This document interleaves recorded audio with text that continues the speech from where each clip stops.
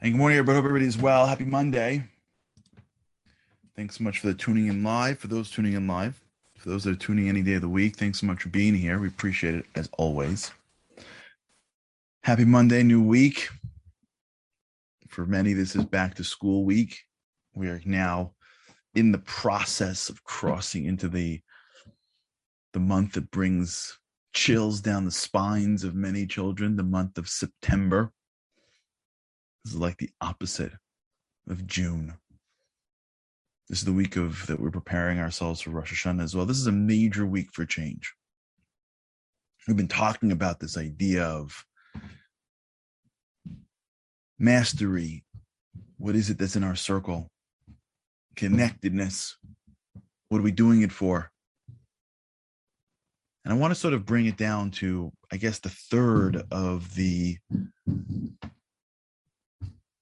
three sort of core needs that the self-determination theory speaks about. And when you get into that world, I think it'll round itself out. The third need that Deci and Ryan discovered that are critical psychological nutrients, if you will, is the need for autonomy. And what does that mean? At our core, we cannot live lives that are fully directed by other. At our core, there's got to be some level of freedom, some level of choice, some level of self-direction that takes place in order for us to feel fully alive, right? If you just think through who we are, souls and bodies, we are bigger than the circumstances around us. We are constantly trying to find something that is our way. And if you look at people who spend too much time thinking that the way in which they're going to find happiness is through other, you find that there's always there's something missing. When you get things from others for free, it's good in the beginning, but there's something missing. This is a very deep concept in spirituality called bread of shame, where the reason why God created a world that is imperfect and gives human beings free choice, which is not always what we want, right? Of course, we wanted God to come down and zap Hitler. Of course, we want God to take the person as they're about to press the button on the suicide bomb and let that button not detonate and then just drop dead. Of course, we want God to swoop in and every time somebody has a bad thought or a bad action, get rid of it and let the world continue working. But part of the reason, from what I understand, why he doesn't work that way is because that's called free will. In order for there to be someone that can choose good, there needs to be someone that can choose evil. If every time somebody chooses evil, God zaps them, then that's no longer a choice. And so they're choosing good is no longer of value. So now we are basically living like robots, getting our daily portion of life without earning it.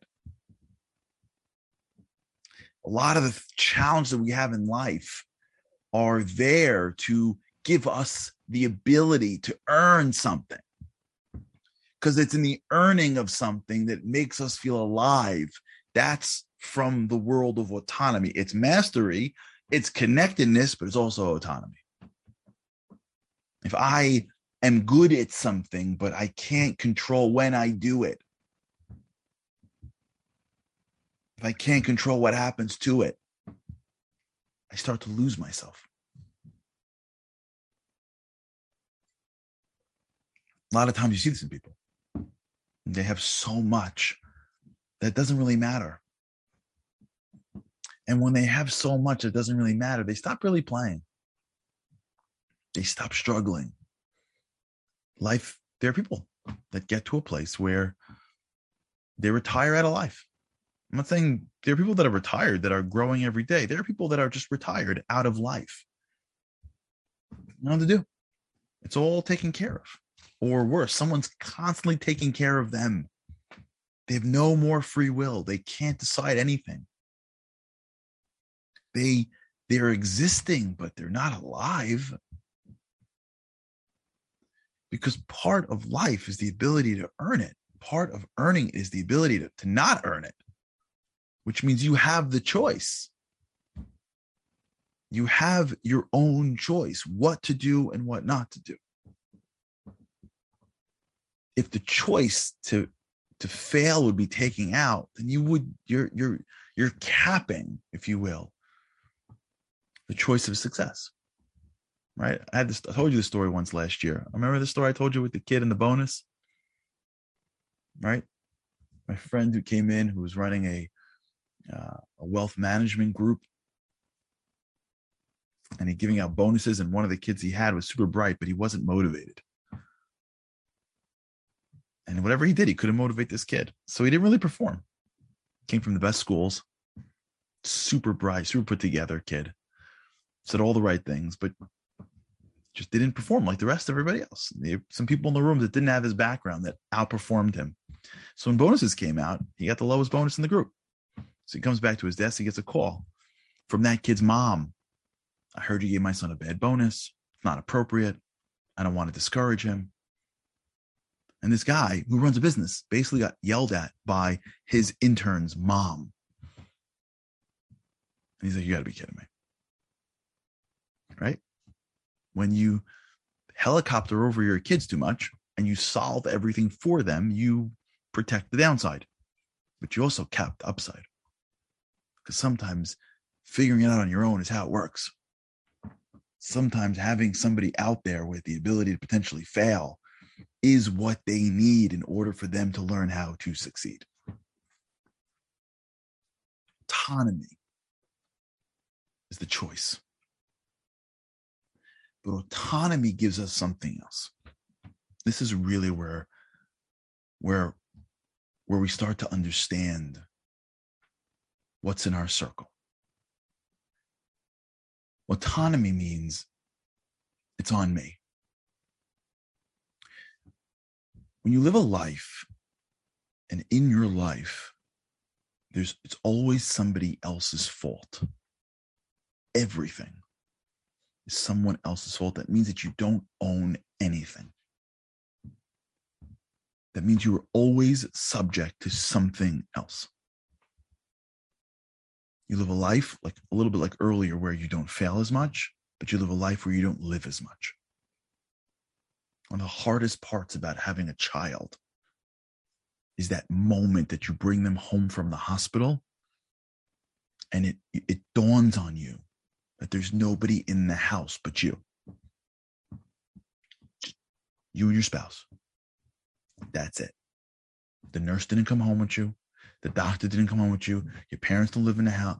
You are responsible. Obviously, God is with you. God is in you. God is guiding you. God is everywhere around you. No question. You're never fully alone. You always have God. But he is giving, so to speak, you the responsibility of caring for another human being. And that is daunting. That is overwhelming. And you don't sleep. And you don't eat. And you look like garbage. You haven't showered. You got those first few weeks with your child, forget it. Forget it. It's unbelievable. And in that moment where you want so badly to hinge on something or someone else, we want to just pick up the phone and call your parents and say, just take over. We want to hire that nurse forever. The families, for the couples that say, I got this, there's a certain fear, but a certain exhilaration. When they hit the pillow at night, they feel different. When they celebrate with God's help the first year's birthday party, it feels different.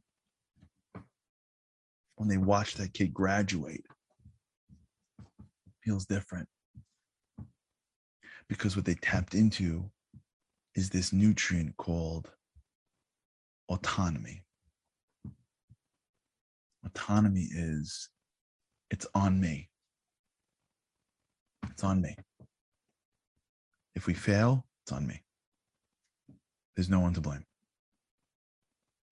So many times in our lives, what blocks us, what stops us, is that we don't know what's fully ours.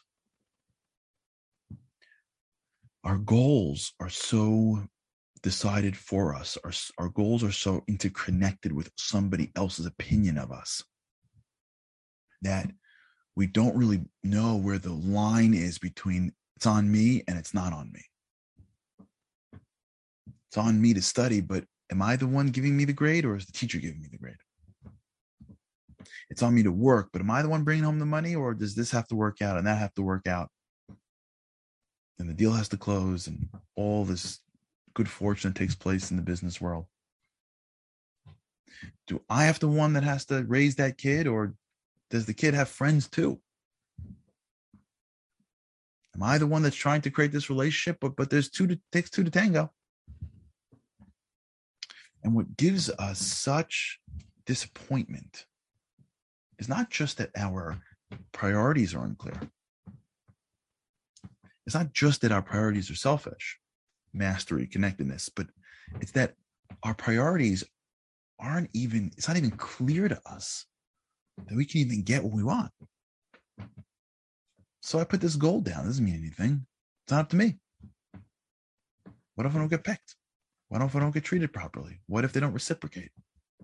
What if I don't get it? What if I don't make it? What if I don't get promoted? What if it's not me? And when you go out into the world and you look for what it is that we're driving towards, it is so easy to get towards the end. And at the end is the recognition that I can't take us there. It's not just that I'm trying to blame somebody else. It's not just that I'm trying to shirk responsibility. I got plenty of that too. The reason why I'm not enough is because of somebody else. That's for sure. When I am looking at my life, it's becoming clear to me, if I'm even aware of it, that I can't take me to the end. I can't help this person out. So the frustration that we feel when we set our goals, when we think about change, and one of the reasons why change is so difficult is because it leads us to this path of hopelessness so often once we realize that we are naturally inclined to blame other people, which sucks at our autonomy, or we really can't control the future, which sucks at our autonomy. So anywhere you look, it's not us. Either we pretend it's not us and ascribe power to others, or we're being real that it's not us.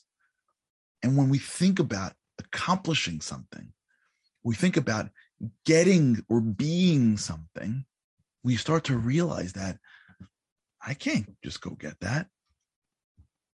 I don't have that ability. It's not me. I don't have that. I can't. And this is the stuck. This is where you get stuck. This is it. Once you realize that you can't, so then you don't. And this is where it begins. Even if I really wanted to, I can't control my children. Even if I really want to, I can't control this person. Even if I really wanted this, I can't effectuate this change. Really. If I'm being honest. I've tried. But I can't. Even for yourself. I've been doing this for so many years. I don't know how I'm ever going to change. How in the world am I going to overcome my family and my friends and my environment to become this person? I can't do it. There's no way. Now, once your mind starts to see that you can't control it, it starts to not allow you to put in the effort for it. Remember we said earlier when we started this whole exercise that if your goals are aligned properly, your mind will naturally make it work for you. And one of the reasons why it's exhausting to change is because since our mind doesn't fully buy into the change, it's protecting us from doing the effort that will ultimately lead to failure. If you know for sure that you're going to accomplish something, your brain will take you there. If you ascribe a value for it, if I tell you tomorrow that you have to eat healthy, let me go back to my favorite example, eat healthy, which will then ultimately cause you to lose, let's say, 10 pounds. It's impossible. I can't. The holidays. When you're done, there's a $50 million check waiting for you. What? Yeah, here it is. $50 million, 10 pounds, 1 month. When you're eating salad and everyone else is having chocolate, you're like, this is easy. It's not even hard. $50 million is coming to me in 30 days to not have chocolate. I'm in. Like, it's not hard. You're not sitting at the table being like, oh my gosh, I wish I can have triples of the chop. You're not doing any of that. Any of it. You're sipping your coffee going, 28 more days, kids. I'm good. Why? Because your brain goes, this is important. That is an enormous amount of money. Whatever you're putting in your mind, your mouth, is not worth it. Don't think about it. Go straight. The reason why change is exhausting is because we haven't clarified the goals. The reason why it's hard to lose 10 pounds because you're like, is it going to work? Is it going to stay off? What do I get for it? It's so hard. I'm not sure. And with all that confusion, your brain's like, forget it. Why put yourself through pain for nothing? The clarity is what drives you there. As soon as your brain goes, you can't control it anyways. Who cares? You can't control it. As soon as your brain says that, as soon as your brain goes, it's not you. It's not going to work. It doesn't even matter. As soon as that happens, that's when it starts to end. Should I do it? Shouldn't I do it? I don't know. I'm not sure. And then the game begins. How do we deal with it? How do we make autonomy work? All right, we'll talk about it tomorrow. Let's begin, though, just for a minute. Within every single goal, there's a part of the goal that you can control. There's a part of the goal that you can't control. There's a part of the goal that you can control. And knowing the difference is the difference between having a goal that you can get excited for and not. All right, we'll talk about this tomorrow. All right, everybody, thanks so much for joining. Have an amazing day with God's help. I cannot wait to see you again tomorrow. Have a great day.